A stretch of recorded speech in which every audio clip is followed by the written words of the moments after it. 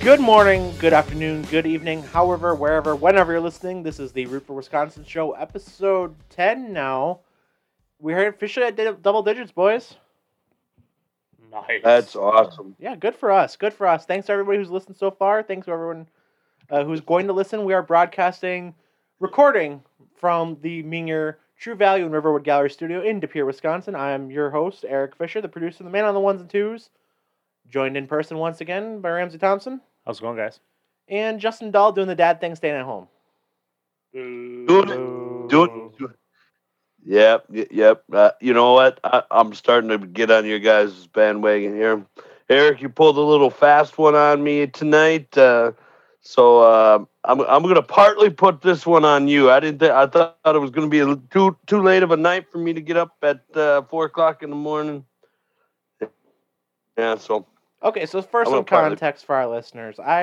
My day job has required me to work some overtime, so I got to put those hours in. Was supposed to work till 6:30, got released early at 6, so still an hour and a half of overtime, but got done a little bit earlier than we expected to. So Justin decided he was going to do the quote unquote responsible thing and stay home. So I guess I'll take the hit on that one. I'm still gonna boo. Yeah, me too. Boo. I figure you guys are a bunch of doll haters anyway, so. Ramsay, you got anything for It's that? all right. I'm not a doll hater. I'm just on the side of Team Deer. Deers. Team Deers. Team Deers, all the way. So, before we get into the episode, we got to talk a little bit about something. We won some money on our picks last week. We came out 2 for 3 on our Daytona 500 picks. So that being Nice. courtesy of Monkey Knife Fight, one of our partners in crime here. Monkey Knife Fight, they're trying to help you through this COVID recession. And if you listen to our picks, we can put money in your pocket. Simply go to our Facebook page. We have a couple different links out there for Monkey Knife Fight contest. You sign up, they'll match your first deposit up to $50. So you put $50 in, they'll give you $50 as well. An additional $5 game just for signing up with our code. Helps us out, help yourself out, earn some money, put some money in your pocket. That's monkeyknifefight.com. I went 1 for 2. Yeah, let's go. And made a little bit of cash. There you go. Laying money on. I made money on the Brad Keselowski or Joey Logano, Kyle Busch. There you go. Under on both, and I think I won some money. There you go. So, monkeyknifefight.com on the Root for Wisconsin Facebook page. Check it out. monkeyknifefight.com contest. Use our link. Sign up. Let them give you money. To help you through the recession. Help you through these tough times, these unprecedented times. Yep. We're all in this together. Maybe put some ice cold PBR on your table. Yeah. I mean, is there any other the COVID cliches? We're all in this together. Unprecedented time. We got everything there? Yes. Stay healthy. Wash your hands. And your butts. And your butts. Devontae Adams. Justin, you got anything to add? Anything other than the cliches here? No, I think this whole thing should end with wash your hands, wash your butt. Yeah, I'm good with that. I'm good with that. Let's roll. So, as we always start off every episode with, we are going to talk about what we had rooted for. Actually, before we do that, I just want to get an update here. Justin, on the baby girl name, have we had a winner yet? No, we have not. We've been very close. We've had a one contestant got the old name before my wife changed it. She got the old name correct, and she had changed it about 3 weeks prior to us finding out it was a girl. So very close. I think we're at the point now that we have the first name pretty much figured out. Okay. It is I think I'm not breaking any news by saying that it's Josie. What? So yes. Really? Yes. Oh, wow. It is Josie. So we have a first name. So we now got to have the middle name figured out. We have to have that second J. Okay. And there have been some good guesses, and this is where it's going to get a little tougher for our contestants. but I wish you all the best of luck So, as we keep going. are we going to open this back up? You can make multiple guesses again? That's something Yes. we didn't really clarify, I guess. So we had multiple guesses from one person. We had, people asking if they can have multiple guesses. The answer is yes. Multiple guesses Yes. are encouraged. Figure out that answer, win some of Justin's money. And I think we might have a second contest opportunity for that, about if you can guess the weight and length or the due date or something. I think we can figure out something later down the road, but we'll touch base on that probably as it gets closer. I really wish you would have let me do the giveaway of the middle name. Like, we'll give away, you decide the middle name if you win said contest. I wish we would have done that too, but Justin and his wife, they got to make that say. Yeah, no. I know don't wish that because I'm gonna have to live with that. So no, I don't. Within reason, it has to be approved by Mrs. Dahl. We're all in this together, Justin. This is not just your choice anymore. This is not just your child. Can you do two middle names? And a second middle name we get to give away on the show? You could do like in the name in any kind of person's name where a letter is silent, we could do like a silent second middle name. Can we give that away on the show? Is that something we can do? I don't think we can do a second silent name. I think it has to appear in the birth certificate. Otherwise, what's the point? No, a second silent middle name. Definitely not going on the birth certificate. It's going to be out in the airwaves. So how about you talk to Mrs. Dahl? How about you talk to Mrs. Dahl about this and just see? Just hear us out. Like let her know. Hey, Ramsay and Eric want to do a giveaway of a silent middle name that has to be on the birth certificate. We don't have to use it. Yeah. I think just throw it out there. If she says no, let me. I'll run it across. I'll run it across the boss. See what she says. That's all I ask. Pretty much tell you that they're. I'll give it like a 5% chance. If she needs some persuasion, I will talk to her personally. Oh, we'll both persuasion. See, now if we're talking about silent middle names, persuasion is my silent middle name. I'm just telling you, with the swivel hips doll over here, I got persuasion written all over me. That's all I'm saying. I love how we keep referencing this and nobody has any idea what we're talking about yet. Because we haven't done the Snow Day episode. Oh, well, whatever. It might not ever release. It literally might. No one might ever know. We just have this inside joke that no one's ever gonna know. It was something that just got concocted in the studio. I've got moves. That's all. That's all they need to know. I've got the moves. Okay. No, that's okay. So, like I said, I think we can figure some stuff out later down the road. But keep guessing on Facebook. People are close. We got the first name of Josie. So we'll go from there. So keep guessing that middle name. So back into what we usually start off the episode with here, besides our usual nonsense and tomfoolery. We start off every episode with what we had rooted for. And I know last week we kind of wrapped up the show with, we always finish the show by what we're rooting for the coming weekend. And that's usually what we kind of refer back to. I'm going to take a little bit of a detour, something that didn't quite make the episode last week. And what I had rooted for was that Fan Control Football League, the FCF.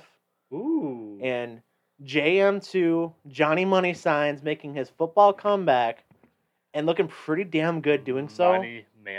Money Manziel is back on the football field. Throwing dimes, spinning in circles, putting defender, shaking them out of their shoes. Almost went for 6 on his first ever play. His first ever snap in this new league. Almost takes it the length of the field for 6. So it's something kind of cool going on Saturday nights on Twitch through the Fan Control Football League. They've got all sorts of different investors in it. I think like Richard Sherman's got a team. Marshawn Lynch is involved. I think Quavo's involved too. Bob Menery, the social media comedian, he's involved in it.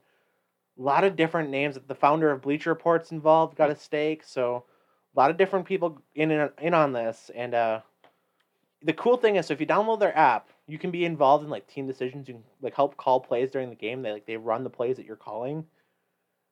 And it's like a 50-yard field, so it's kind of like an arena style field. Just it's so different. That sounds like a terrible idea. Like the last thing I want is like Joe Sixpack calling fucking plays for me. Well, you get rated on what you're playing though too. So if you're just being stupid, you get rated. Your opinion means less and less and less. I don't care. I don't want to have to listen to armchair quarterback telling me to run Hail Mary on the goal I think line. they give you like 3 options, and like you have to choose Oh, between those 3. still. I think I haven't gotten a chance to really check it out a whole lot yet. Still, I But don't know JM2 taking over social media on Saturday night. Was but it's trending, right? Yeah. He was big time trending. Yeah, no, it was all over the internet. JM2 Fan Control Football League. So as people who know us, Rams and I big JM2 Johnny Manziel guys. Huge. The Huge money man. Money Manziel guy. Hail Manziel. Money signs. Throwing dimes and money signs. So good to see him back on the field. He's no Baker Mayfield. That's all I'll say. Oh my God! Speaking of Baker Mayfield, we didn't mention him last week though. Good for us. I did. I did mentioned him. I stuck it in. I don't think you did. No, that was the week before. Week before you managed to sneak it in. Last week there was no. I listened. Are you sure? There was no Baker Mayfield reference last week. Oh. Well, Baker Mayfield's trash and is going to be the most overpaid quarterback in the league. No. Nope. Shit. I gotta work on like that cough, you know. Yeah. Really got to work through that. Maybe see a doctor about that. But... Yeah. About how bad Baker Mayfield is. All right. So, so we got the Baker Mayfield reference in here at about the 11-minute mark, 12-minute mark. So good on you, Ramsay. Didn't get it last week though. So but good for you. Showing some growth. I think I'm 9 for 10 now. 9 for 10. That's pretty good. That's 90%. That's a pretty good rate. So I'll give Justin Ramsay. I don't know which one you guys want to go first. I mean, assuming Ramsay and you guys. I'm gonna let Ramsay go first on this one. I have a feeling I might have something that he's gonna touch on. So all right. I was rooting for the Daytona 500. Yeah. Huge NASCAR house. I was upset that it was a 6-hour rain delay, something like that. But we got the race in on Sunday night. Big win from Michael McDowell. Love seeing the little guy kind of come through big in the biggest moment of the sport. And if you guys didn't watch the race, so I'm guessing some of you guys didn't, but I know you guys did, but listening audience, I'm sure you guys didn't all necessarily watch the Daytona 500. Anyways, Michael McDowell, small team, has been in NASCAR forever. Yeah. And just been kind of the back of the pack guy, kind of just squeaking by year. Raced an incredible race in the 500, was up towards the front for most of the night. Well, he's one of those guys that always sticks around in the 500. Like these super speedway races are the great equalizer. Like it doesn't necessarily matter what equipment you're in, it helps. He was 100-1. So I mean that's long odds, but that's not terrible, all things considered. Like no, right. He was probably towards the middle of the pack in the odds category. So, anyways, raced a great race, was up towards the front of the race all night, was making moves, and just happened to be in the right place at the right time. And it worked out for him. Big payday, got the big trophy. He's been carrying that thing around everywhere on Instagram lately. So, I just want to say, NASCAR fan myself, a couple things. One, it's kind of getting annoying, though, when every single year there's like a long rain delay in the Daytona 500. Yeah. Just because of how it falls. So, I don't know if you guys were paying attention to the NASCAR social media over the week. We knew it was going to get rain delayed on Wednesday because NASCAR wanted to have the 2 o'clock start? Yeah. 2 o'clock Eastern. Thereabouts, yeah. So everyone on social media was calling for them to pull that race forward to noon. Like there were people making T-shirts about it and saying, hey, we need to make this thing at noon. Yep. So I listened to one of, the name's escaping right now, but there's a guy on YouTube that I listened to that he said for Florida, especially for the 500 and the Coke Zero 400 in July. Yep. Which I think is now September, I'm sorry. Anyways, the fall race at Daytona should have a noon start. Oh, yeah, there's no doubt about Noon that. East Coast. Like, I get from the, conspiracy theory, or it's not even really much of a conspiracy, but the idea is that they know there's going to be, a little bit of a delay, but that way they can get their primetime finish. I get that.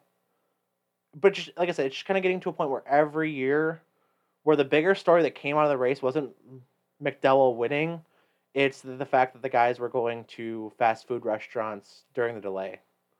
Which, great, hilarious story, by the way. But, I mean, it was a 6.5-hour delay. I watched the entire delay. Like, I was just waiting for this race to come back on or waiting for them to cancel it. And that's how it was last year, though, too. Last year was a They had to race on Monday. They finished on Monday. Yeah, they did. No, yep, you're right. They did. And I think the year before that was delayed too. It seems like almost every year though, like just recent memory, of course, recency bias aside, but it just seems like every year this is kind of becoming a thing. When, like you said, by probably about Wednesday or Thursday what the weather pattern is going to be. Yep. Relatively speaking, like it's always unpredictable in the grand scheme of things, but you have an idea. Relatively speaking, like you could make the move to move that up to say a noon, or even like a 1 o'clock. At least get half of it in. So get the race in before. Yeah, because it didn't end until. It had to have ended around 11 o'clock Central, so midnight. Yeah, it was a long night, that's for sure. Did you watch the whole race to the end, Ramsay? I did. I did not. I fell asleep probably about 20 ago. I did, yeah. I have not missed a Daytona 500 since I can remember. I've seen every single one. Wow. So I was like, I'm not gonna miss this one just because it's a little late, I was intending to stay up. I had it on TV, and just next thing I knew I was out, and I woke up like 2 or 3 in the morning, and my TV's still on Fox, and it's got some infomercial. I'm like, huh, who won the race? Looked at my phone. Oh, nice. Watch the finish, like the last lap caution, and call it a night. So you guys got me beat on that, I guess, but that's just how I experienced the 500. Which, by the way, I just want to, before we get too much further, just kind of keeping on topic here. Correct me if I'm wrong. Is there a new rule with that yellow flag with the checkered flag? Because I thought once they had the white flag, they still race to the finish then. No. It's when the yellow comes out. The yellow comes out. Is that relatively new though? Like I could have sworn for the longest time. No. It's been that way for. Or is it just because the wreck was so much earlier?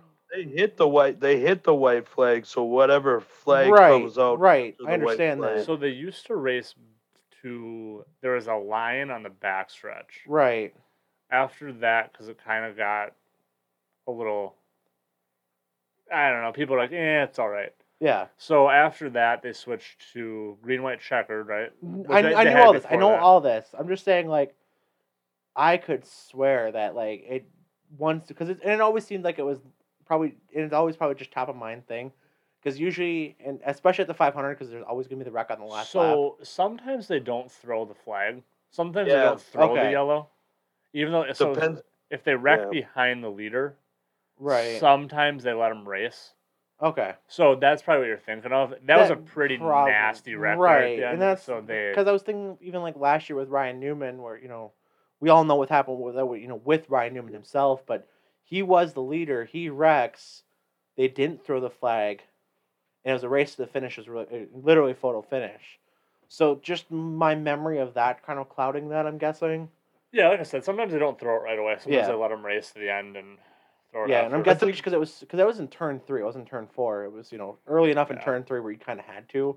So I get that. Like I said, I'm thinking it was just a combination of stuff like that. I didn't even know if it changed the outcome though. No. Michael McDowell's in a really good position there. McDowell won at the line too. Well, I think Elliott let up pretty good though. Yeah. But regardless, I think Michael McDowell's still probably in a really good position. Well, I'm just, like I said, I just want to make sure that this wasn't like something like brand new. But like you said, now, like, yeah, they just don't usually throw it. They just throw the checkers. Sometimes. It's like a 50-50 thing. Yeah. But recent memory, at least for the 500, usually they let them race out. Let them race again. All right, Justin, what do you got? Yeah, mine was I rooted for Michael McDowell. I mean, just a guy that was just grinding through a career. He races for Front Row Motorsports. Just a small little team that he has kind of become their mainstay driver over the last, I don't know, 5 years maybe, with Love's Travel Stop as his sponsor, and just one of those huge wins for a small team that could really boost them, because he's almost certain to what people miss out of this is that he's going to make the playoffs now. He just took a spot from a person on the bubble, which so speaking about that, I hate that, which is huge system. Yeah. Oh no doubt, but it is what it is, and I hate the charter system, period. And to me, when you're going plate racing, any car that shows up should race. I mean, I understand that. I love that it's idea. about money, but you had 44, 45, maybe 46 cars that showed up, and now 40 of them got in, and I don't understand why those 6 other cars had to go home on a track that's 2.5 miles or 2.6 miles, huge. So, but as far as what I rooted for, Michael McDowell, who has one of the most horrific crashes that a person could ever see. To our fans, if you want to see a hell of a crash, you just go on the Google and search Mike McDowell at Texas Motor Speedway. I don't remember how many times he flipped his car, but I think it was like 7 or 8. Nasty. It was not good. It was. It's one of the most horrific crashes that anybody's ever walked away from. So, just one of the true good guys that has really just kind of put together a quietly good career. I think that's his first win in almost 390 starts or something like that. So, talk about a guy that deserves it. He's one of them, and I think there's a lot of people in the NASCAR community that were really happy that he got that. Yeah, Justin, you want to go back to back? What's your Tyler Hero Nugget of the week? Go from positive to the negative. Well, my time, it's kind of a season long Noogie of the week. I don't understand, and it's going to go out to one of my guys, and I love this guy. I always thought he was going to be a great coach, but Steve Wojciechowski, and how he hasn't gotten it going as well as most would have thought now, and he's got to be in year 6 or year 7 there. And they just won. I just watched them beat a bad Butler team that's 7-12 now, but they're 10-12, and they have recruited at a high level. They're just a pure basketball school with no other real competing sports within their school. They sink a ton of resources into those programs, and I just don't understand why he hasn't gotten it together, because he was a quality assistant coach, and he's kind of fallen under that tree of assistant coaches for Coach K that haven't really panned out as head coaches.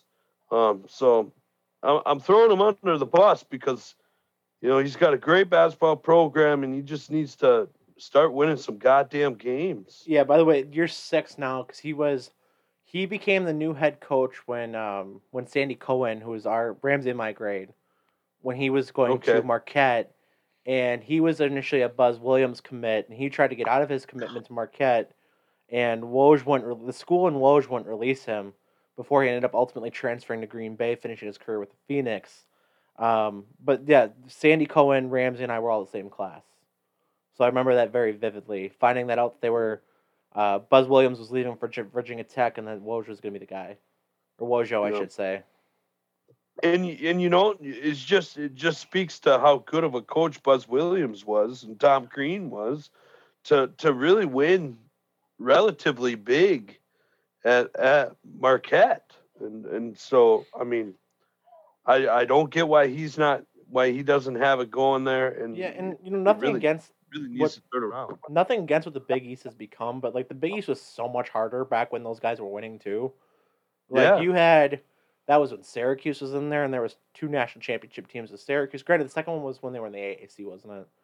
But the Kemba one was Big East, but I'm pretty sure that was after the conference, but was the second one. Either way, you had Syracuse, you had UConn, you had so many other teams. Like a lot of what became the AAC, Cincinnati was in that conference. You had some good basketball. Cincinnati? The Bearcats, Ramsay. The team that you hated. You mean one of the most overrated football team this past year? Yeah, sure. That couldn't be Georgia. Sure. Oh, shit, dude, that cough, man, it's just nasty. Damn. You're on one tonight there, Ramsay. A little bit. You got her going. How many of them PBRs have you had already? Only 2 there, bud. None since I've been here. Okay. I had 2 at dinner. Okay. They're 16 ounces, though. Yeah. That's fair. Oh, okay. That's 3. tall boys. Yeah. Tall boys is He's what had they a couple. call them up. He's good, though. He's on his game. Ramsay, hey, how about that? How about them storms down south that are I just think wrecked? That deserves a noogie in itself. I'm not going to do that for my noogie of the week, but yeah, I'll give that a noogie of the week. Just how everything going on. Prayers go out, thoughts and prayers out to the people of Texas and southern United States. But people of Texas be better. Jesus. What? Jesus. I'm not touching that one. I'm not touching that one. Find a winter jacket. No, not touching that one. There's so many. Ramsay, just go to your noogie of the week. My noogie of the week is NASCAR. Now, NASCAR, I think, did a wonderful job with Daytona 500. However, I'm going to go back to it. There is a certain driver that just announced that she got a Xfinity deal this past week. And I'm not going to say what it is because whatever. But there is a guy like Ty Majeski. I know I've hit on this many times before. Yep. It is an absolute just unacceptable travesty that Ty Majeski does not have a main stage NASCAR ride. And that people are getting these rides due to, there's a number of reasons why certain individuals are getting rides in NASCAR right now. And talent is not necessarily why this is happening. And if NASCAR ever wants to become what it was again, they need to figure out how to get the best drivers in cars, which I think they're trying to do with the new car coming next year. But the fact that Ty Majeski is not running a main 3 NASCAR series right now. Yeah. And there are some drivers that are running 2 or 3 different series. Yeah. It's absolutely ridiculous. And NASCAR, you need to fix that because you say you have the best drivers in the world right now. But there's a few of them that are in the super late model circuit right now that don't have rides that deserve it way more than some of these other people. And you make it almost too expensive for really talented drivers to make it to your main stage. Think about McDowell. I mean, like we said earlier, he's been racing for how many years now in the Cup Series and won his first race, and he's overachieved for most of his career. Yeah. Right? I mean, he's been in subpar equipment and he's not necessarily been... He's in bottom tier equipment and he's racing above what the equipment is. Oh, definitely. There's been some top 10s that he's had, and there's been some, top 20s that he's had, which people say, oh, there's only 40 cars, but front row has slowly gotten better. Yeah, and he's been at kind of the forefront of that, and there are certain drivers that are in the series right now who are in A-quality rides for, again, there's a list of about 3 or 4 reasons. I'm not going to get into it today because I don't want to come off that way, but there's some drivers that are currently in the series that do not deserve the rides that they are in, and they are in the ride for one of the 3 or 4 reasons that we're not going to get into today. But you don't actually have the most talented drivers. There are some wing sprint car drivers that are never have opportunities because they don't bring the funding or whatever other reason they choose to say. So NASCAR, be better. Make sure that you get that squared away. Yeah, absolutely. I'm gonna jump in real quick on that. I don't know if you saw this, Ramsay, in the Xfinity race. The guy named Josh Berry. Did you see him?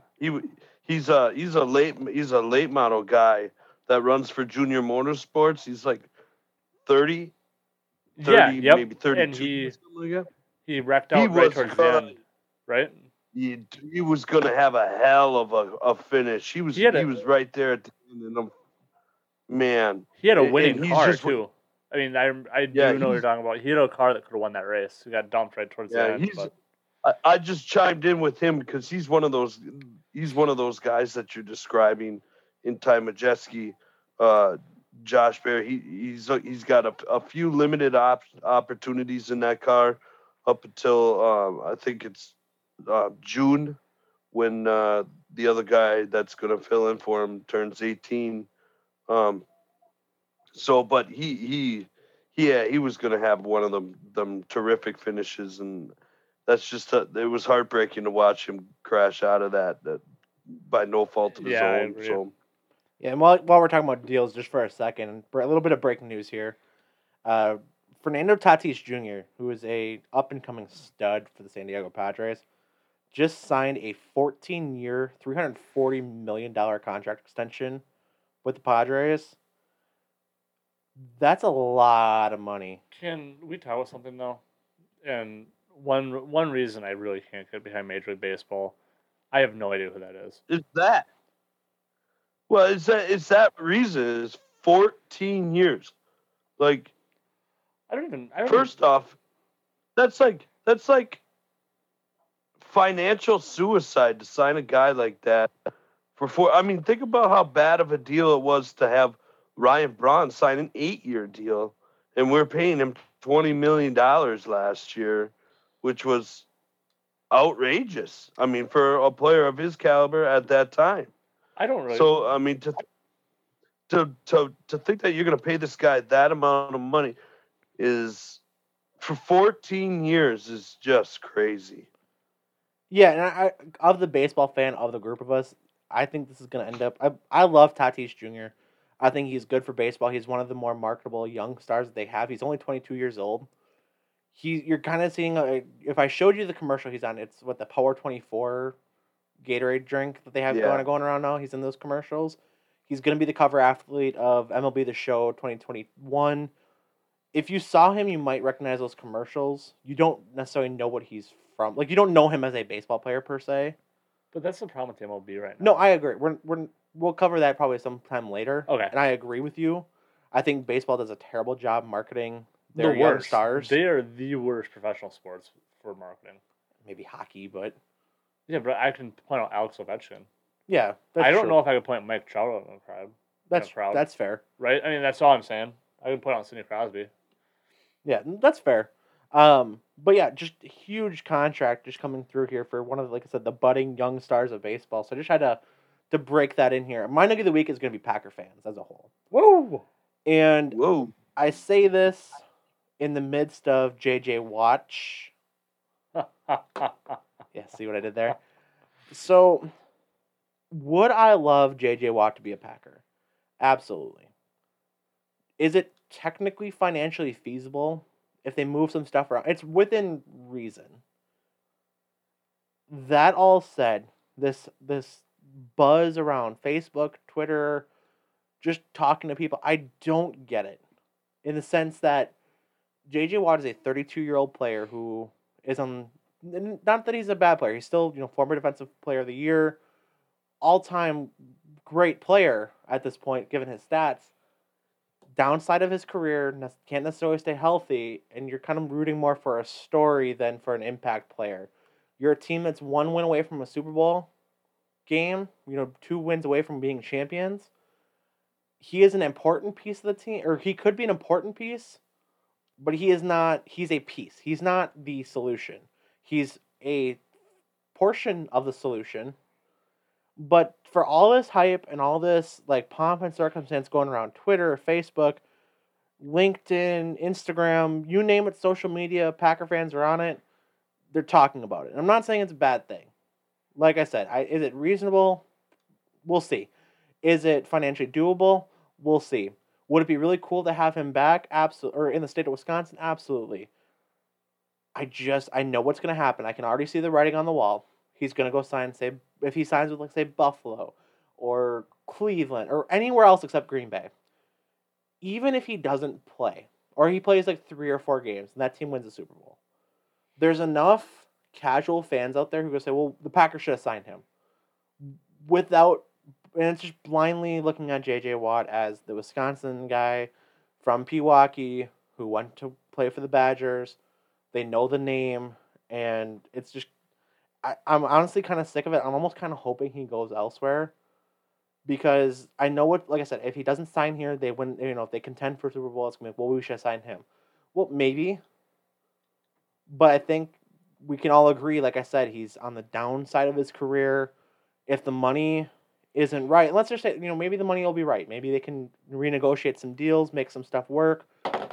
I just don't think it's the top priority as a free agent for him at this point in his career. And I don't want to see just Twitter, Facebook, state of Wisconsin as a whole implode on itself if he doesn't sign here. Because I don't think if he doesn't sign here, it's going to be like Reggie White signing or Charles Woodson signing. It's not going to have as big of an impact as those two guys. So I'm going to take a little bit different of a look on that. I think that the Packers have a few needs, and pass rush is definitely one. And say what you will about J.J. Watt, and he may be on the backside of his career, but he also doesn't have to be J.J. Watt of 2014 either. He just needs to be a solid pass rusher. He needs to be. Remember Julius Peppers when he first came over here a few years ago? That's what he needs to be. So as long as you were able to sign J.J. Watt for a relatively team-friendly deal, and I think at this point in his career, especially with how soft the free agent market's going to be this year, I don't hate the signing as long as we don't pay him. Or if we were to sign him, if we don't sign him for $30 million a year, we can't do that. But if he was willing to take a super team-friendly deal and come here, I think that's a great signing. Because I think Tampa Bay kind of showed you in the Super Bowl the most important part of their team was their pass rush. Oh, without a doubt. This is not, like I said, that is probably the most pressing need of free agency and or the draft coming into this offseason. So I do think if you were able... What? What's the most pressing? I would probably say pass rush. I agree. Pass rush. You can cover up a lot of things on defense with a good pass rush. Yeah, you can. And really, I mean, J.J. Watt's a good enough defensive player where he's not limited against the run either. He's actually really good against the run. Yeah, so he makes sense. But is he the most pressing need? I don't think so. Is he the most pressing free agent? I don't think so.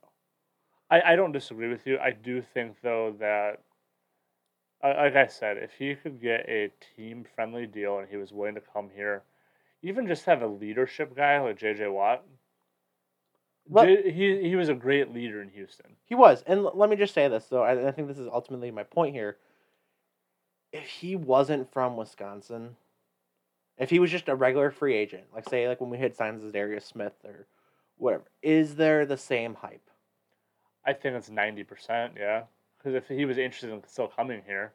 Okay, let's say fair. He was from Texas. You have a former defensive player of the year that wants to come here and play for your franchise. And it's somewhat of an item of need. And with where the salary cap's going to be this year, a lot of these veteran players are going to take less money to go places, to go chase a ring. I mean, I think there's still hype. If he were... Yeah, there's still hype. I just don't think it's the same extent. And I don't... Ultimately, because I know, like I said, if he doesn't sign here, there's going to be so much heartbreak and so much whatever on Facebook, Twitter, whatever, that I don't think it's going to match. It's kind of like when the Packers, cut Jordy Nelson, and everybody in their mind was losing their minds. I still think it was a bad cut, though. I don't disagree, but I think at the time it had because it was basically Jordy Nelson for Jimmy Graham. That's what the essential thing had happened. That worked out real well. It didn't work out long term, but I think there was enough issue. I think there was a big locker room thing at the time with Jordy Nelson. I've said this other places, but there was something going on at the time where I think, and I love Jordy Nelson. I've met him multiple times. Good guy. Great dude. I think something was going on in that locker room because that was the year that Aaron Rodgers had broke his collarbone the second time, was his last year in Green Bay. He gave up on that team. Not saying I don't blame him, because I probably would have too, with Brett Hundley throwing the ball. Brett Hundley was throwing me the ball. But I think there was something more that we didn't see. So I gave the benefit of the doubt to the Packers front office. It's never easy to cut a face of the franchise type guy like that.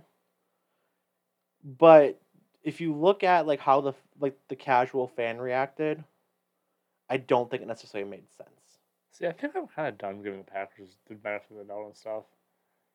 They've done nothing to deserve that at this point. No, I'm not saying... I agree at this point. That's not necessarily directed at that, but I'm just saying in general. I think that was at the time...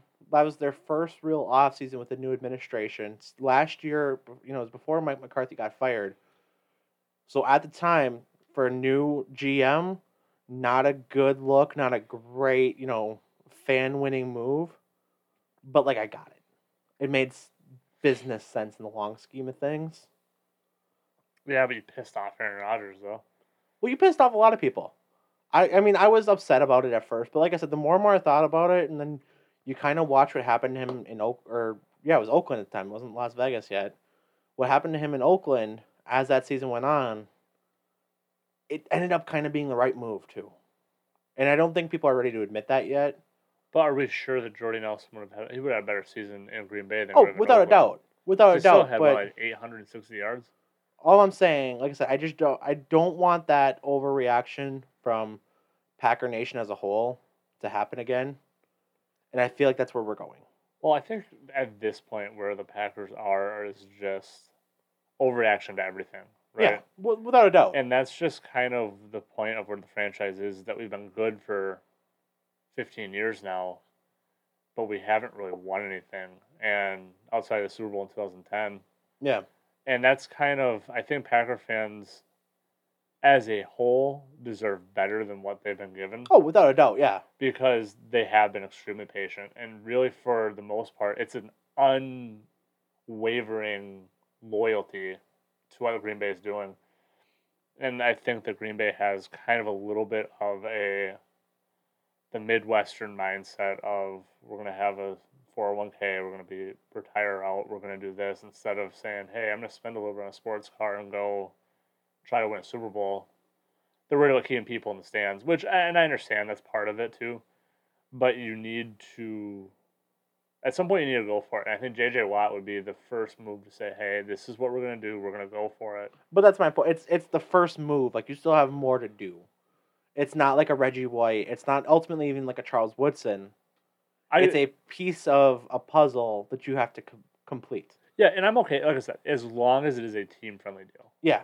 The deal has to be right. I mean, you cannot overpay for J.J. Watt if he wants to come here. Yeah. Justin? Yeah, I mean, I guess they've been rumored, obviously, for a couple veteran free agents. I think the other one that answers one of the holes that you're talking about, they've been rumored in having interest in, is Richard Sherman, which would be huge. So, it's just a matter of what you're going to pay those guys. I think Richard Sherman kind of fits deeper into the long-term aspect of what the Packers want to do, because he's just flat out come out and said that, I've got 2 years left. I'm doing this for 2 years. So he can be that lockdown corner opposite of Jair Alexander, but give the Packers time and allow himself to kind of mentor a young guy that can come in and fill those shoes when he's ready to step away. It's not a long-term deal. They're not gonna be in salary cap hell with him. Now JJ's, you touched on it a lot, is the hometown flavor. Wisconsin loves their own. I mean, just look, Wisconsin, the Green Bay Packer fans love Ricky Wagner, for Christ's sakes, and he's playing right tackle half the time for us. So I want JJ. I would love to have JJ. I'm not going to pay JJ $17 million a year. And that's ultimately my point. Like I said, I would love JJ. Just as a Wisconsin sports fan, I'd love to have him back. But the way that his contract is, I truly think now, if you sign JJ, you make Kenny Clark an all-pro. Like, he is an all-pro player. Because you got to remember now, as much as JJ's getting old, at 32, a little long in the tooth, he's still the most double-teamed defensive lineman in the game. Him and Aaron Donald. They're still the most double-teamed players in the game. So if you could draw a double team off of Kenny Clark, I think what a stud defensive line you have. No, absolutely. I mean, it helps. It's like I said, big move. like I'm just worried about the financials, and we'll hit on that in just a sec. Actually, we can go right into that. So just to kind of go in with our thoughts here, Packers announced this weekend that David Bakhtiari was restructuring his deal to free up cap space, and I think that's something you're going to see a lot of in the upcoming weeks here with a couple other guys. I would realistically see Aaron Rodgers probably being in a position to do so. I would be in a position probably. I think what you can do with Devontae Adams, considering he's a free agent after the season, is you can restructure his deal, give him an extension while also moving some of his money around to be less of a cap hit. Yep. There's enough room that they can do. Plus, I mean, I think at this point it's kind of a given. Preston Smith out, Christian Kirksey out. You're saving roughly $14 million just in those two guys right there. Dean Lowry, another guy that could end up on his way out just to save some cap space and get under the cap, because as of right now they're about $22.6 million over. And I think if you move some of that money around, you make those cuts, as kind of shitty as it is, and I'm not sitting here rooting for somebody to be out of a job. But those guys should find a job too, I would all assume. Yeah, I'm not trying to take food off their tables or whatever, but it's just the nature of the business. However, if they did happen to lose their job, Monkey Knife Fight is a wonderful opportunity to make a little bit of extra cash. Absolutely. In the meantime, in you're right. Meantime, in between the point of, they'll well match, done, Ramsay. Well done. Match in and, use our promo code. I'm telling you right now, what I think is really going to happen to a lot of guys throughout this free agency deal and how far the cap is going down, you're going to have a lot of guys that are going to be stuck deep into free agency waiting for a job. And they're going to have to, because they're going to get cut. Obviously with the cap going down, teams are going to make a lot of cuts. And these guys are going to be stuck deep into free agency, and they're going to have to go on 1 year prove it or lose it deals. And they might just go back to the same team that cut them because of the system. I really truly question whether a team is going to go out and pay 10 to 12 or to $14 million for Corey Linsley. Is a team going to go out and pay $6 million to $8 million for Jamal Williams? And what about Kirksey? Maybe Kirksey comes back on a $2 million deal. So I think that is a huge aspect of free agency that not a lot of people are really talking about, is how deep we could get into free agency, and there being a lot of studs left. And after the draft, there being a lot of good free agents that are going to have to settle for prove it or lose it deals. You exactly right. And one other deal that I want to talk about, I didn't realize the number would be this low. So we've had debates before about the Aaron Jones contract situation.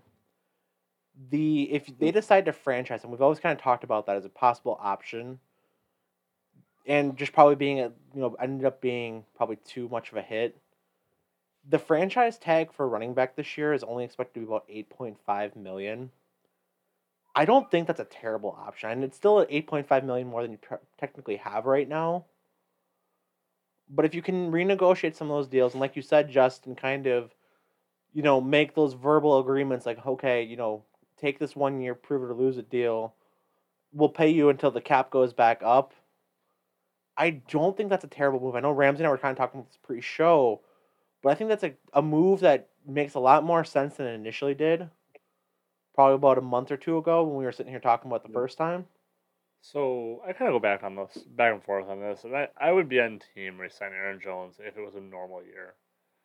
However, I don't necessarily know if Aaron Jones is the driving force or if it's the system that he's currently in that's the driving force. Because I remember he's also running behind one of the best offensive lines in football. He is. He's also playing with one of the best quarterbacks in football. Yep. So I say this Aaron Jones, I hope he comes back. I love seeing Aaron Jones around. He seems like a great guy for the community. He seems like just a genuinely nice, great person. I can say on record that he is. So he's just that guy. I hope he does come back. So this is not me trying to hate on it, but I don't see $8 million in value over somebody else that you could get for a lot cheaper, either in the second or third round this year, that can do similar qualities or similar traits, especially with A.J. Dillon being there. I think A.J. Dillon's going to have a nice year next year. So I'll even double down on that, Ramsey, and I think you can turn around and get a guy in free agency, two big names of guys that you could get in free agency way deep down in the running back carousel, or Leonard Fournette and Le'Veon Bell. Those guys aren't going to sign for even the $8 million a year. So, I mean, that's a risk reward. I mean, they've obviously decided this job is going to go to A.J. Dillon at some point here in the next year or two. So I don't know. I don't know that it's feasibly responsible to sign Aaron Jones. Like I said, it makes financially more sense now knowing that number in mind. Because I know when we were kind of tossing that around, we're thinking about, okay, what's 12? What's Dalvin Cook making? What's Christian McCaffrey making? What's this guy making? What's that guy making? Because the salary cap is based on the average of the top 5 running backs. So you have those guys there, I guess from 4 to 5 or 3, 3 to 5, whatever the gap is. There must be such a huge drop with who's getting paid next just to make that about that $8.5 million. This is per ESPN's Jeremy Fowler, who threw that number out. So I just want to say, this is just where I saw the number. When I saw that today, I'm like, okay, that actually makes some sense. I don't think I was going to disagree with you on that. I just don't know with where the Packers are currently and some of the other needs that I think are bigger. Right. Because let's be honest, we had one of the best offenses in the entire league this past season, right? I think we'd all agree with that. If the offense took a slight step back, but the defense improved, it had a pretty big jump in improvement. I think that's more valuable today than re-signing a running back. Like, I'd rather take that $8 million, put it on the defensive side of the ball, and just have a stacked defense and try to go next year and have Aaron Rodgers maybe not have as good a statistical year, but I don't think there's going to be that much of a drop-off between A.J. Dillon or Aaron Jones or Jamal Williams or whoever else. I don't think there's an $8 million justification there.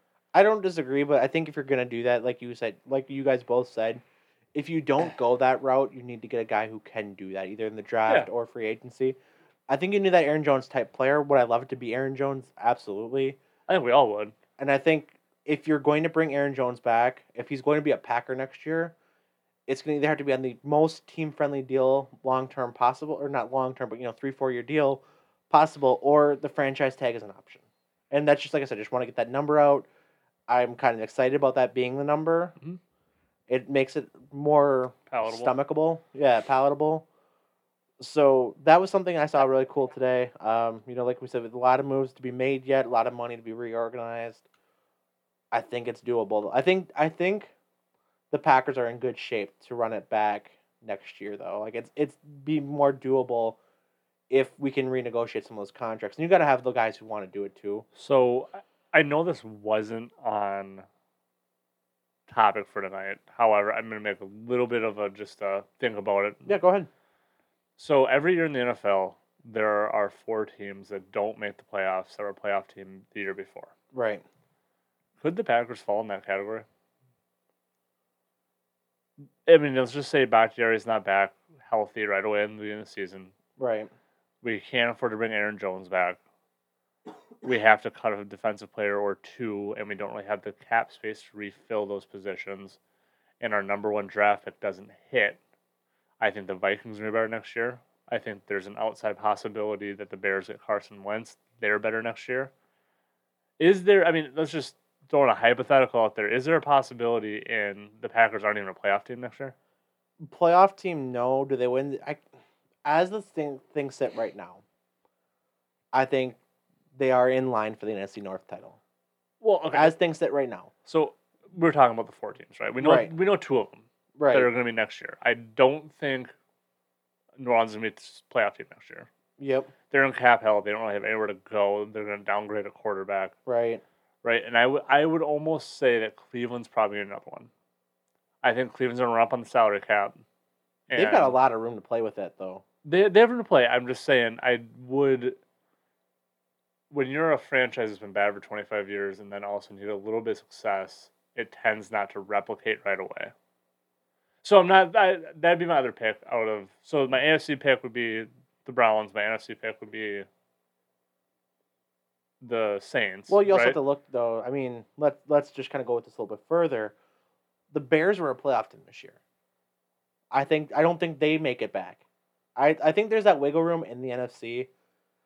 Like I said, even if the Vikings, which I don't see the path for them to get significantly better given their cap situation too, how many veterans they have on their roster. I don't see the path for them to get exponentially better. I don't see the Packers. I mean, yes, will they go 13-3 next year? Probably not. That's just the overwhelming odds. The overwhelming odds of going 13-3 3 years in a row are low. That's just statistics. They could be a better team next year and go 11-5 than this 13-3 team this year. And they have a pretty brutal schedule next year. It's not great. It's not that bad though either. I mean, I'm not in front of it right now, but don't they? They play a lot of good teams. They've got the AFC North, so they've got Cleveland, Cincinnati, Baltimore, and Pittsburgh. So it's not a great arm. I'm gonna tell you this, and I think this is where the NFL is going. You can't overpay a quarterback. Quarterback is probably the most, I don't want to say overrated position in the league because it's definitely not. Because if you get stuck with the Ryan Fitzpatricks of the world, who you go 8-8 with, or the Cam Newtons of the world like New England was, that's probably the worst place to be, where you don't really have your next quarterback in line. So you need to have that guy. But you also you're successful if you're able to put pieces around a young quarterback. Right. And you hit on the Mitchell Trubisky thing. I would say the actual problem with the Mitchell Trubisky issue in Chicago isn't the fact that Mitchell Trubisky got drafted where he did. That's not what the problem was. The problem is that Chicago's been out on Trubisky for the last 3 years and haven't moved off of him. It's just like that ex-girlfriend that you have that you just stayed with her because, we have history together. It wasn't that bad. We've been through so much. That's what Mitchell Trubisky is right now. It's that winning quarterback that took his team to the playoffs. Yeah, but he's not what Patrick Mahomes is. Well, and so Arizona did it right. Arizona drafted Josh Rosen. Arizona realized, hey, we fucked up and went and drafted Kyler Murray, and now it looks like they have it right. So the NFL is getting impatient with quarterbacks due to the fact that we have 3 or 4 quarterbacks coming out of the draft that can play at the NFL level. We have probably, 3 this year? You're going to have 3 this year. Trevor Lawrence is going to be able to play, Justin Fields can play, and then take your pick of the next 3 between Zach Wilson, Mac Jones, and Trey Lance. One of those 3 is going to hit. My money's on Trey Lance, by the way. I agree. Trey Lance out of North Dakota State, correct? He's go watch his highlight film. He can ball. He's a stud. So just I honestly think that Fields is going to be the biggest bust out of that whole group. Oh, I do too. Personally I agree. Speaking. Yeah. Okay. So got a lot of this on mind. We wanted to hit a little bit on the Packers before we move on to the next topic here. Just to kind of go quick here, one thing we want to start out and go through here in the next couple of weeks is the grades of the Packers. So we'll go position groups as a whole, and just to, like I said, to make this over a couple of weeks. We have 4 to go over today, but it's really going to be kind of 2 different groups. We got quarterback group. We'll go kicker, punter, and long snapper. So quarterback, special teams. Quarterback grade, I think is easy enough. We had the MVP. That's an A. I disagree with that. Okay. Outside of Aaron Rodgers, we all love the laser show, but I don't know if I feel comfortable if Aaron were to go down, that I feel comfortable with having Tim Boyle step in to try to win me 3 or 4 games. And at this point, Jordan Love, the book is still completely out on him. I don't think he would. I honestly don't think he would. So I think if he were to go down for multiple weeks, I think the laser show was there to get him through the rest of a game.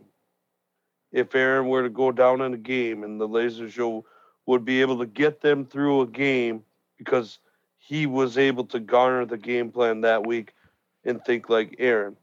If you're thinking about multiple weeks, I think they would have went to Love and garnered the game plan around Love.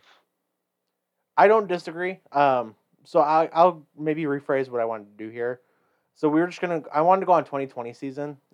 This argument still holds up. Should that have happened? And given who's on the roster, I think that's what we also want to look at here too. But just 2020 performance. I still think it's a B. You're drafting a first-round quarterback that didn't suit. I mean, I think Aaron's an A. Yeah. I think the other two are C pluses. Okay. So but I don't think there's any team in the league that's over what we are. I think probably a B is about as high as you're ever gonna get. If you're going by position group like I initially phrased, I'll give you that. Right. I think that's probably a fair statement. I don't think there's any team that's a true A. No, right. I think I was kind of meaning more just like play on field, but I don't hate where you took it, so we'll keep going with that. So yeah, as a whole, I'll be more generous. I'll go B plus just because of how good of a season Aaron had. Tim Boyle, to his credit, every time he came in Human Victory Cigar, didn't lose a yard. He knelt and took a step forward, so he didn't lose that yard rushing. So field awareness, baby. Field awareness, stat awareness, TBLS, Tim Boyle Laser Show. I'll give it a B plus as a whole. Aaron, obviously A plus. He was literally the MVP. 99 overall. Yeah, Yeah. So we'll probably break this down further in other episodes. Right now, just because we're keeping it how it is. Mason Crosby, I probably gets another A. Didn't miss a field goal. Missed a couple extra points, but who doesn't? A at this point. Yeah. Right, Justin? I'll be a little harsher. I'll go B. Mason Crosby? Or maybe B plus. Yeah, I don't know. So are you putting those extra mixed points? The love of Mason Crosby here at the end. Yeah, the extra points. Kicks a weird ball. Kind of gives you that knuckleball feeling every time he's on the field. It's like, I don't get that feeling though. At this point, I don't either. Like I get it from just like you look at what was it 2018 historically. When he went, like he had really 2 bad years, and really that 2 bad years was 1 bad year actually, and then 1 bad game against Detroit in 2018. Oh, I forgot about that. Yeah, but so I get it. Bad. I get it. Missed like 3 kicks and 2 extra points or something. Yeah, that was bad. But if we're looking at 2020 Mason Crosby, he was like I said, he missed some extra points. I guess I can't give him. I'll give it to you, Justin. I think this next one's gonna be the real conversation. J.K. Scott at the punter. Oh God. The best I can go is probably a B minus. B. And I don't know if I think that's necessarily the fair grade. So J.K. Scott's a really complicated case because the Packers didn't punt a whole lot this year. Like literally, Aaron Rodgers threw more touchdowns than he had punts this season. Yeah, you can't really. So keeping that in mind, so he's not always the freshest off the bench, and often if you look at just how good the offense was as a whole, working with a short field, it's not his fault that they you listen to Pat McAfee talk about this outkick the coverage punt crap is just that, it's crap, from the sense that you're literally like your special teams coordinator has to put you in a position to make a stop, and they just straight up didn't so often. And I don't think that's on J.K. Scott putting the ball where he did or hanging it too high or too long, whatever the case was, where the coverage team got so out of whack with his kick, but also just really inconsistent on those kicks. Like, I mean, he didn't flip the field often enough in the times where it was down in distance, trying to flip the field. Yeah, it's pretty hard to judge that, though, like you said, just for the fact of he punted, 39 times this year in the regular season? 44, yeah, or 46. Yeah, I mean that's pretty hard to judge someone based on. It's literally 2 or 3 a game. I'm gonna give him a D just because he's incompetent in trying to help his coverage. When a guy breaks loose and he's got to go for a tackle, he's got to be the worst punter in the league. You go for a tackle. He didn't even try. He just got shook and just stood there. It's just. Not a good day for the brand. I'm actually with Justin on this one. The guy's got a hell of a leg when he can use it. Sure. He's not consistent. Sure. But you got to at least go for the tackle. This guy is just, he's just laying down like a dead dog. or something. He didn't even lay down. That was the thing. Like, he didn't even try to fall down in front of the guy. He just stood there. I'm going to change my grade. I'm going to go with C-. Not a good day for the brand. Not a good day for the brand. No. I'm trying to think of anything smart ass to say to try to defend him, but I can't. No. if he falls down, like dives, just goes for a little belly slide. If he took the slip and slide route. You know, you remember being a kid, you took that slip and slide. That's all he has to do. Become a speed bump. Yeah. I'm with Justin on this one. I don't even know if I can go a C+ or C-. I might have to go to a D+. I mean, he is a punter, though. We can't really expect our punters to fall tackle down. people. Literally. Put the fucking pads on and become a speed bump or something. This guy. Slip and slide. Did he play quarterback back in the day, do we know? I can't imagine he did. Have you looked at him? He's like 12 pounds. There's no way. He's probably 6'4"?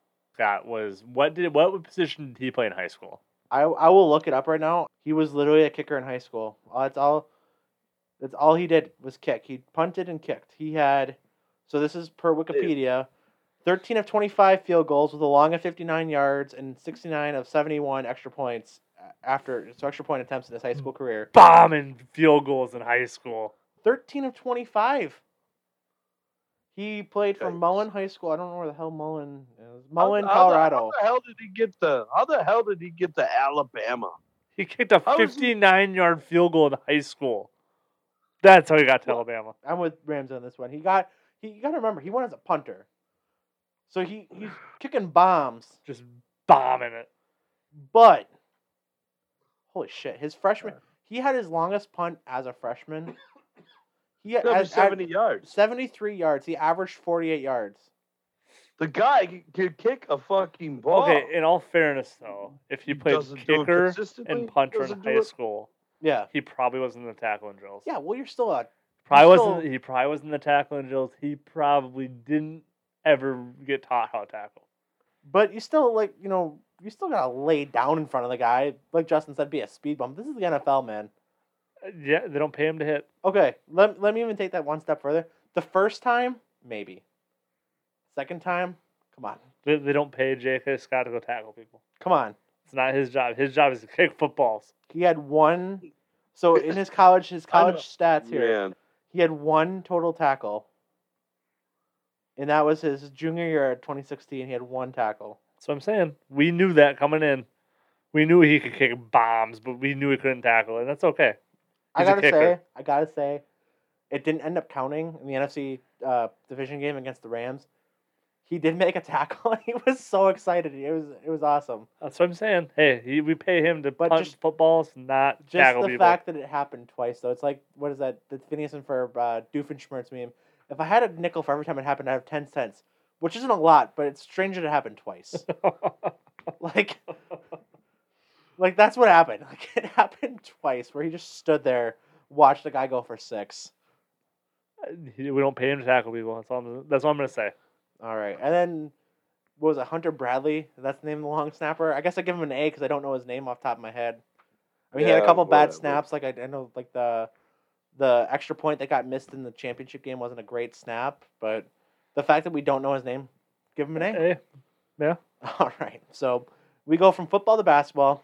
And if you guys looked at how I titled this, and actually what's going to be the name of the episode, Heartbreak in Basketball. There's the movie Love in Basketball, or Heartbreak in Basketball, because really, kind of a tough week for the three of us here in the state of basketball. Justin, I didn't want to bring it up, but, we have to. We made it an hour, and without bringing it up, season came to an end, good run, hell of a game on Friday night.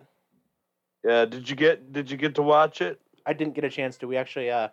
Ramsay and I were out to dinner with some friends. We had some other stuff going on. We were out to dinner with Megan, Josh, Armando, and Kayla. Shout out them guys. They're going to shout out on the pod. We were going to watch it. It kind of was like a last-minute dinner plan. Some other stuff happened. Everybody's okay, though. Shout out Lucy, too. Mm-hmm. The Labradoodle making a miraculous recovery. All goods on that front. But some stuff happened. Didn't exactly have the vibe to watch the basketball game. So, no, we did not watch it, but... that's probably more than we needed to say, but we had to mention it. So, Justin, why don't you break it down a little bit here for us? Well, it's just it was one of those things. We're playing a team that we had talked about it privately before, boys, that the team that we lost to, Crandon, had made it to state 2 out of the last 3 years in their own Division 4, and us getting bumped up to D4. We knew it was going to be a big, tall task to take them on and kind of go to their house and see if we could try and pull one out. We were damn close. We played a tremendous basketball game. It was neck and neck pretty much the whole way. There was a small period of time to where between the end of the first half and the start of the second half, maybe 5 minutes or so, they ran it out to 12, but we fought back right away, tied it up, and we were there with them to the end. We were just not deep enough at the time that we needed. I thought I couldn't be any prouder of my girls. They played some tremendous basketball with a good basketball team. So I'm gonna say this real quick. It sounds harsh, but there is such a thing as a good loss. Yeah, as bad as it sounds, that sounds like it was a good loss. I mean, that's okay sometimes. Unfortunately, 2 of our 7 losses this year have come to them, and then 2 more have come to a conference opponent that's a rival, and so we've lost to some good teams. We've beaten some good teams. It's a little disappointing looking at just the fact. I want to say, trying to cut you off, Justin, but I this is kind of what I was saying. I think a couple episodes back of just ultimately kind of just it's a damn shame that it had to happen this way, considering you shouldn't have been playing them. Right. And if you look at like how that sectional would have all broke down, we were talking about it off air, and just kind of talking to other people about it too. The winner really this sectional is going to go through Crandon and Mishicot, 2 teams you should have no business playing. Not when you're Gillett, Suring, and Grant Suring's still in Division 5, but just ultimately, like I said, it's not your fault. It's not the kids' fault in that position. Just kind of the WIA having to do what they had to do, which again, I have my opinion on this being bullshit, but just kind of tough to swallow for these kids. Shitty organization. Yeah, like it's just tough to swallow for the kids of being in a game. A team that, as the preseason polls would have indicated, and some of those other things that we had talked about, privately here, of just being a team that realistically could have qualified for state, could have made that run, got better as the season went on, kind of found their identity, and then you have to beat the best to be the best, and just kind of tough to swallow for those kids for knowing that they shouldn't have been playing in that game. In that sense, like they stuck with them. So I'm not saying that they don't deserve to play against them, but just in terms of a state championship. But that's not the team they should have been running up against. You're right. It is a bit of a tough pill to swallow to play up in D4. You embrace the challenge, and that's what I told the girls. I mean, we have to really embrace this challenge. We have an opportunity to really announce ourselves and do some great things and do things that nobody's really expecting us to do. And they kind of answered. I didn't think that I don't think a lot of people gave us a lot of respect to go up there and play Crandon the way we did, but they really answered. On the flip side, you look at the D5 bracket, and if you're us, you're really licking your chops and wishing you were in that bracket. And I'm disappointed for you, but the season's technically not done yet, is it? No, we've got some the nice thing about what the WIA has allowed us to do, and it's not always poor decisions for them, but they've allowed us to kind of schedule some games with teams that are out of the tournament themselves, that didn't really necessarily get to fill their whole schedule with 24 games. So we scheduled a home and home with Sevastopol. I know that I've got a couple seniors that aren't going to come back and play both games. I know my main post senior Aubrey is not going to come back for the second game. Excited for where her path is going. She's going to catch a college game where she's likely going to sign her scholarship next week. So I'm excited for her. And, part of this is it's great that we get to continue playing games. And if you have a senior like that, you really don't. You want to play it. You want her to play because you only get limited opportunities to do it. But on the flip side, she's got a piece of paper on the flip side that says, "Hey, come play for us, and we'll make life a little easier for you." So, if she were to get injured or something like that, it'd break my heart. So, I'm glad the second game she's kind of just decided to step away from it for a while. So. Yeah, no, absolutely. So, tough break there, but all in all, like you said, very positive spin on it. We go from that to the Wisconsin Badgers, who really just, like I put in the agenda for today, just kind of meh right now. Like, I mean, they beat the team that they were supposed to in Nebraska. They should have beaten Michigan. Yeah. Kind of fell apart down the stretch. At one point, how 15, 14, 12-point leads just kind of fall apart. I want to give you guys a stat from that Michigan game that I was strongly considering to give my noogie of the week. Do you know how many combined rebounds that Reavers and Potter had in that game? It was 0 the whole point. Wow. That the whole game, your two best bigs in a game against a top 5 team, your 2 7-footers, 6'10", 6'11", 7 feet, have 0 rebounds. How is it impossible? That can't happen. I mean, that is. If I'm a coach, I'm chewing on that, and I'm eating that myself. How do my 2 best post players not have 1 rebound? Yeah, like I said, how is it Between impossible? 2 of them. Yeah. That's absolutely horrendous. That's horrendous coaching. That's horrendous basketball. That's horrendous team play. All the way around, not knowing how to get your post in the post to rebound the damn basketball. It's just that is just horrendous. Yeah, I can't believe that ended up being the final stat. Like I knew at one point, I think at halftime it had been that, because I think you put that in our group chat. But there's no words for that, and I mean, it's kind of what we've been talking about with. I know Ramsay has his strong takes on Matt LaFleur. We're not gonna touch base on that right now, but you're beating the teams that you're supposed to, and then you're not beating the teams that you have to play up to. And as I've said, we're kind of getting to that point in college basketball where you really got to turn it on. And I think it's still possible for them to turn it on. I do too. And, kind of go into March strong and be a team that really can compete in March. But they have to really figure some stuff internally.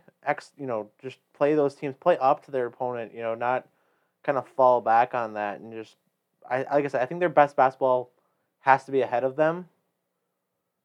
But yeah, just not great right now. And, like you said, when the shots aren't falling, you got to find other ways to get involved in the game. 0 rebounds from your 2, upperclassmen. It's not like they're, underclassmen, just, not, whatever, any number of circumstances that could have applied. But yeah, just real disappointing effort on that part. I'll agree with you on that, Justin. So we go. Yeah, it's just embarrassing. That's just a flat out embarrassing stat that cannot happen. I mean, that has to be the first time that's ever happened to Wisconsin under the Greg Gard or Bo Ryan era. And you're talking what now, 20 years? That's, oh my, not in a million years would I have thought that would have happened out of a post player. Even defensively, for that not to happen is just ridiculous. Well, it's just... I gotta say, as somebody who played post in my day, and again, you're not to the same level, but I think this kind of more speaks to that. As 6'4" in high school, and you can almost fall into a rebound if you're 6'4", and that in the M&O, and by that comparison, if you're 7 foot tall and you should be able in to fall the NCAA basketball, like you should be able to fall into a rebound basically. Like that's absurd. Just. I mean, there's not really much more to say about it. It's just like you're not going to win any games. You're not going to win. You're not going to beat Nebraska if you play that way. Right. Pure and simple. And the way they're playing right now, they deserve what they're getting. They deserve to lose to the good teams because they ain't playing good basketball and they ain't playing together and they ain't being coached well right now. And I'm gonna be harsh with it. They aren't. That's terrible, terrible basketball. And Greg Gard needs to light a fire under his ass and turn these guys around. Yeah, and we'll see it. They're in action tomorrow, so by the time this episode comes out, we'll have an idea of where we're kind of sitting with things. They play Iowa tomorrow. Iowa right now favored by 1.5, so I guess we'll see. This is a game. Realistically, it looks like it's in Madison. Should win. Not like there's a home court advantage one way or the other, but game. I'm thinking right now, you go on Monkey Knife Fight and you take the higher for Iowa on that. Well, usually it's by players because it's Daily Fantasy Sports, which, by the way, I got to bring back up here just for a second. I put down, there was a contest tonight with a Marquette and Butler game. It was you had to guess more or less for the points on each team, or for each, for two players, one from each team. It was DJ Carton from Marquette, who ended up with 8. His more or less was 13.5. I had taken the over, so I would have lost. Luckily for me, the player from Butler, Bryce, is it Nze? Nze? He was scheduled, or he had projected 12.5 points. I also had gone more based on his last game against Marquette. He didn't play with a groin injury tonight. So the nice people at Monkey Knife Fight, they don't just take my money and run with it. They voided the contest because the guy didn't play from injury. Nice. Good people on them. They sent me an email to let me know, so I didn't lose my money just because he didn't play. Even if I would have took less, I probably should have won, but that's neither here nor there. So good for them. And I gotta say, I just learned something new. The awesome logo that Ramsay and I are gonna get tattoos of. We have to figure out some sort of placement and ass contest. Cheek. Yeah, but the monkey's name I learned tonight. Right on the ass cheek. I'm not ruling it out. But the monkey's name of the awesome Monkey Knife Fight logo, his name is Furious George. Furious George. That's what the sign on the email was. It was your friend Furious George. I'm like, that's friggin' awesome. What a great company. I love being partnered with these guys. It gets better and better every friggin' week. They put money in your pocket. They have a monkey that's tattoo worthy, and his name is Furious George. That's awesome. That's awesome. Love it. So one last, we'll keep it with the heartbreak in basketball. And we'll keep it short, just kind of, looking at the time here. Milwaukee Bucks suck again. And I know that Drew Holiday hasn't been playing here the last couple games due to injury, but the Bucks suck again. And everything we said last week about probably needing a new voice echoes truer and truer. Ramsay hit on something, and I want to kind of touch base on it with what you think, Justin, because I think him and I were kind of on the same page here. Like it or not, Giannis Antetokounmpo he's still a limited star. He's growing. He's getting there. He's still a limited star. If you look around the NBA, and I think it's kind of coming more true and true as things kind of, week by week here, I think we're kind of getting to a point where we're being able to actually criticize Giannis, because for so long, everybody was so afraid to criticize Giannis. And I get from a standpoint of we want him to stay, so we got to be nice, we got to treat him, whatever. And he's a budding superstar. He's getting there. But there is so much growth. He's not this invincible, like, LeBron James. Oh, come on. And LeBron James he's not even had the Kevin weight Durant. of the world put on him. He's not Kevin Durant. Kevin Durant had the weight of the world put on him. He's not Steph Curry. No, that's what I'm saying, though. Is all these guys, Steph Curry was criticized for so long because he's small, he had the injuries. He really didn't blow up until that last couple years of Mark Jackson, then Steve Kerr comes along and they start winning rings. So he wasn't on that same par. LeBron James literally had the weight of basketball put on him at 18 years old. Before even that, when he was still in high school yet. 16 on the cover of Sports Illustrated. Yeah. So Giannis doesn't get that same pressure, and he doesn't get that same flack back. And I'm not saying he deserves it, but when you have Devin Booker saying after the game, was it last week?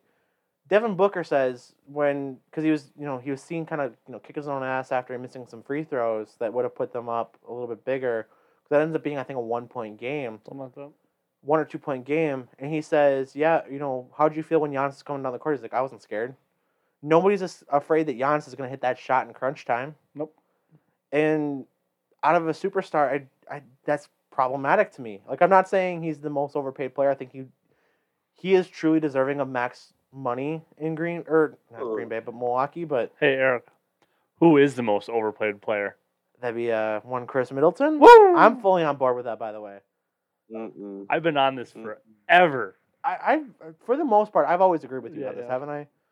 But just to the point right now, I don't know if you needed that change in coaching right now, or if it's maybe having Drew Holiday come back from injury, and that's just kind of what needs to happen. He's kind of the spark plug that kind of opens up the offense just enough for them to kind of do their thing. But was it 4 straight losses now? They had won 5 straight. Now it's 4 straight, I think. 4 straight losses.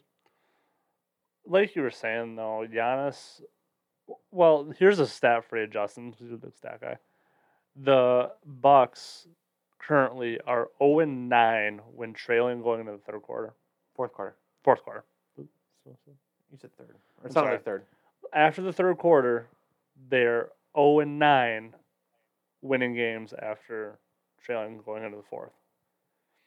Because Giannis can't shoot the ball. Like, defense picks up a little bit in the fourth quarter. Giannis kind of disappears a little bit, and he's not a guy you want having the ball because he's not going to make free throws, or you can't trust him with free throws.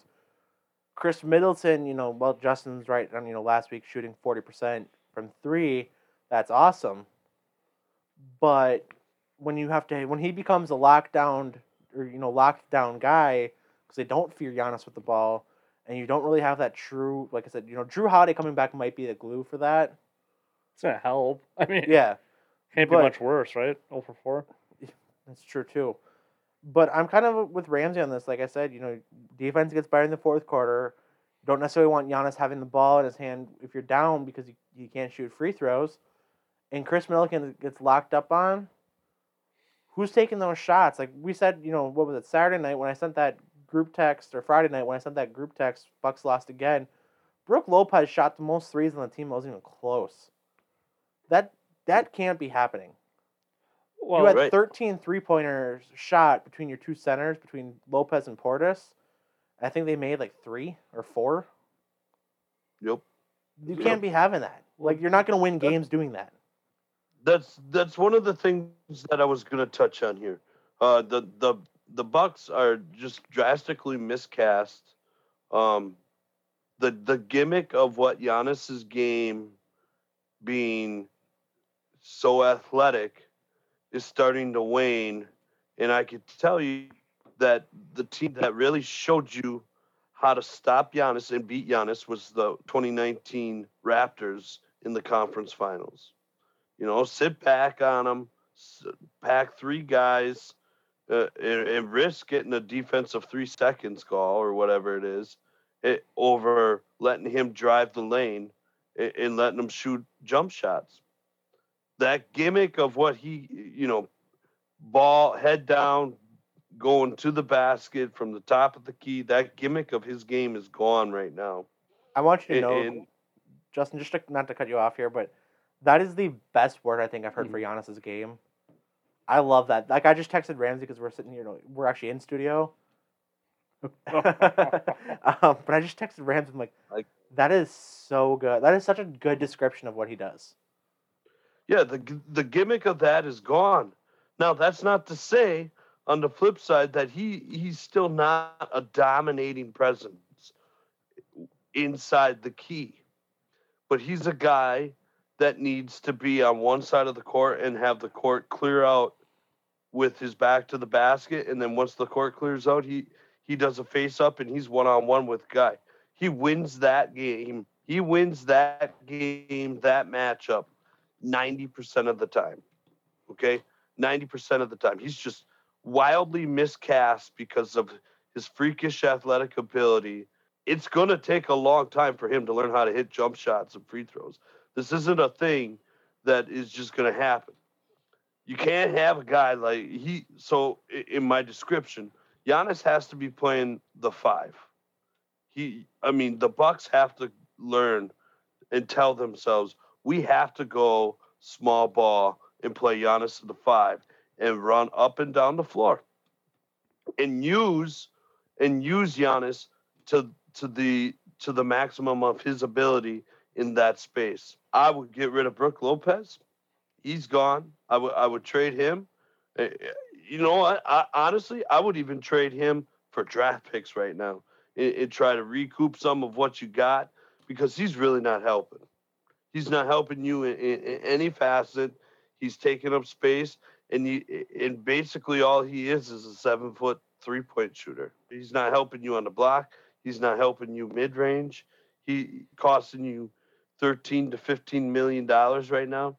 You know, some team that's chasing in the West, trade his ass there and get some draft picks back out of it and see what you could do, and then live with Portis coming off the bench and fill it. Now, on the flip side, as far as when they locked down Middleton, you're right. Ever since we let Malcolm Brogdon walk in free agency, nobody wants to take the big shot. Giannis will take the big shot. He don't want it. He does not want it, and he can't hit it. And he knows he can't hit it, but you pay me $247 million, whatever it is, take these shots. I make 30% of them all right. Brogdon, cool, even-tempered type of attitude that will answer big game, big-time shots when they need them. I gotta say, I miss Wes Matthews for that reason. Yeah. Yep. Not that he was the answer, but he was a good enough defensive player and guy who can step up and hit that shot when needed. I really thought DiVincenzo was going to be that. Right now, he's not. So just to kind of wrap this up here, state of basketball right now, take the Bucks, take the Badgers, take the Marquette, pick one team, make it quick. What's your final move? Just in the next week, something you need to see in the next week to consider it a good week for one of these teams. Just pick one. For me, it's the Badgers. The talent, the seniority, it's all there. The way they play basketball, the program wise they play basketball, the coaching is there. They dial it up, and guard takes a little harder stand with these guys and says, "Get your ass in the post and start rebounding the frickin' basketball." Things will happen. I don't know that happens against Iowa. Tremendous basketball team. But, sooner or later it's going to happen. I hope they beat Iowa. I really do. That would be a season changer. Oh, yeah, definitely. Ramsay? The Bucks to win a game. That'd be nice. That's all you got? 1 week? Just win. Win a few games. Okay. Yeah, I'm done with that. I think I'm going to echo Justin. I don't know if they beat Iowa tomorrow night or not. I really hope they do. By the time this episode releases, we'll know. But I think you need to show out in that game. Like Justin said, I think that turns around your season. Yeah. But you need to have at least a good showing in that game so you can go and say, hey, this is what we build on. This is our turnaround point. It needs to be a turnaround point either way. You either beat Iowa or use that as your launch board. We played this. We came up short. Because that's kind of what happened before they go on this long winning streak last year. If I'm not mistaken, it was a loss to Iowa. And then it really turned around at that point. So I think this can be a great springboard for them. And I need to see a complete basketball game to kind of go forward. So with that in mind, we wrap the show up as we always do. What are you guys rooting for this week? NASCAR. Justin? Yeah, I'll go. There's a sneaky good UFC fight between Curtis Blades and Derek My Balls' Hot Lewis. On the ESPN Plus, 6-fight main card on ESPN Plus. Hit that up. Some good fights, good fighters. Right. I'm glad to see the UFC going strong. And as sad as it is, because I didn't get a chance to mention this, heartbreaking basketball, but good note for the Green Bay Phoenix this week. They had another really good weekend of basketball, both men and women's program. Men split their series, women swept team in UIC, but played some good basketball. Mm-hmm. Women have a chance this weekend. Both teams wrap up their regular seasons in the Horizon League. The women playing at Wright State. A lot at stake there. So the women can wrap up, potentially be in a spot to win a regular season title, be in a really good position to get one of those top 2 seeds, which gets an automatic berth in the conference semifinal game in the Horizon League tournament. It's a really good position for them if they can go out and play really well against Wright State, because of how the conference tournaments are working, it's not all based on record. There's kind of like a power seeding factor too. Really big weekend for Green Bay women, and the Green Bay men wrapping things up at UIC to a point where they could potentially get a home quarterfinal game in the first round of the conference tournament for Horizon League. So kind of a turnaround considering they had started the year losing, I think, 7 straight games or something like that, and they're at a regular season record of 7-15. Really have turned things around, especially all in conference, as I kind of was pointing out too. So I'm going to put my energy into the Green Bay Phoenix, and we're going to wrap the show up with that. So by all means, once again, thanks boys for joining us. We had another great episode. Episode 10 is in the books. monkeyknifefight.com, using our Facebook code on our post. We usually put some contests out there. We'll probably come up with something off air in the next couple days. Check those out. Put money in your pocket. Thanks for listening. Share it with a friend. Share it on Facebook. Share on Twitter. We'll have another contest coming up relatively soon. Nothing immediate, but we got some other stuff going on. You have a chance to win some of Justin's money if you go to our Facebook page and guess the middle name at this point of his daughter coming up. We know it's going to be Josie something with a J. Josie J. Get that all taken care of. Check out the Facebook page. Subscribe to the podcast. Episode 10 in the books. We're Root for Wisconsin. Eric, Ramsay, Justin, we are out. Later.